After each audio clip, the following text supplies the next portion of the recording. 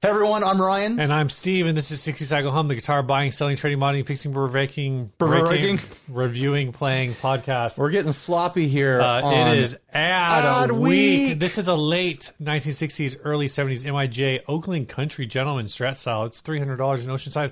This ad is brought to you by Singular Sound, makers of the Beat Body. Why? Bow Body. What are we doing here? We're doing Tecates. We're making acronyms. Okay, Bow Body. What could this be, guys? Bow Body. All right. It's a Beat Buddy. It's a drum pedal. They also make a really freaking cool looking looper. Look it up. They also make a thing that winds your cables for you. Yeah, the arrows and the cably. Yeah, check it out, Singular Sound. Use code 60 Cycle Hum at checkout. Get $10 off. Buy on. Oh, it's already past Black Friday. Yeah, whatever. Don't do that. Yeah, don't do that. All right. This is a for sale or possible trade. One great looking, great playing, rather rare and possibly collectible Oakland Country Gentleman guitar made in Japan by Suzuki Violin Works sometime in the late 60s, early 70s. Far superior to any of the Taiscos of the era and on par with domestic made guitars except for the hardware. I wonder what the folks at Gretsch would say about that name and what the Fender guys would say about that headstock shape. Smells like lawsuit bait to me. Maybe that's one reason you don't see many of these. They may or may not have been available in the States. I obtained it in a trade deal from a lovely young Japanese woman who traveled to Japan frequently. Thanks, old guy. I've met this guy, so. This is the Oceanside guy. We've talked about him before. He's actually, I think he's also probably the guy who sold the Tone Jerk some gear like not too long ago. Right. The guitar is in all original condition, except I replaced the saddle height adjustment screws with shorter ones so you don't chew up your palms when playing. Still have the original, fresh professional setup, including new strings. There are a few blemishes on this 50-year-old plus or minus finish shown in the pictures, but it's really nice and clean. Here's the problem. I like to modify guitars. I see the cheap trap tuners, die-cast saddles, and lightweight tremolo block, and something inside me screams, hey, dude, modify the heck out of that guitar. That's the same thing I saw when I saw the trap tuners. Right. The trapezoidal diamond tuners that are on the headstock. And it's got that cheap bridge-style saddles. Yeah.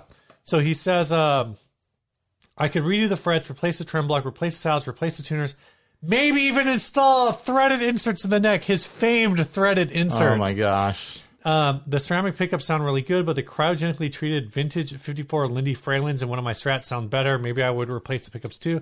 But then what? I would be degrading its value as a collectible vintage Japanese guitar?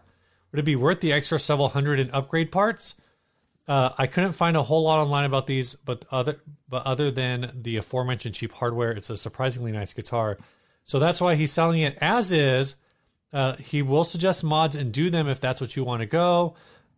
He says we'll trade for an equal value short scale Squire of some sort, Mustang, Duosonic, Jaguar, Jagmaster. He says he's been playing it through his Vibrolux reissue. It sounds really good and feels great in your hands. Great note separation, clean vintage sounding bell-like ringing on the unwound strings. Plenty of punch in the wound strings. Fantastic quack. No need to swap pickups if I were to keep it. It's a fantastic guitar for a few hundred. Excuse me. He's asking 300. I may have undervalued it. If no one swoops on it, I may change my mind and add it to my keeper collection as a rare vintage MIJ guitar. I think that's really a lot of selling language. Yeah. But this does look really good. It has that funky import tight grain on the body. It's got a small neck plate, typical for Japanese guitars. Yeah. But I really like the color of this finish. Yeah, I really like this burst a lot. I like that it doesn't go to black on the edges. It goes to this deep maroon brown.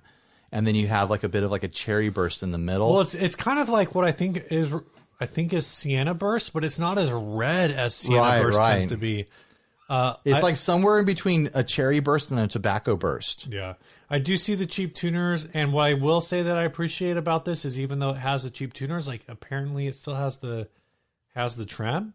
Yeah, it has the arm. One of the things that's interesting to me, and I wonder if they separate out, is the pickups were painted. Is that what it is? They're painted? Yeah. I looked up real quick Oakland Strat on Google, and I didn't see any with black pickups. Gotcha. So these pickup covers were painted by somebody, whether it be the original company or someone along the line. I'm guessing someone along the line wanted that look, and so they painted the pickup covers black instead Right. of just buying black pickup covers. And now that I look more closely at it, the knobs have been replaced. Oh, yeah. That trim bar probably isn't original.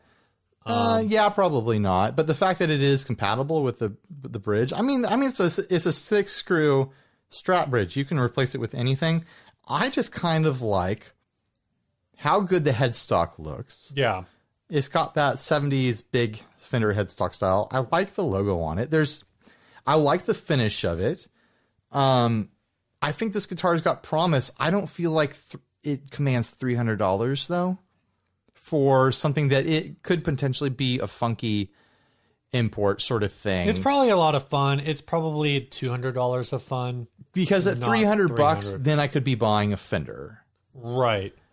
I could be waiting for, the right Mexican Fender to At pop in my life. $300, you could probably chase the right Ibanez Roadstar. Yeah, totally. Oh man, I'd love to have a Roadstar for $300. I'd love to have a Roadstar that was completely painted, but I'm an idiot.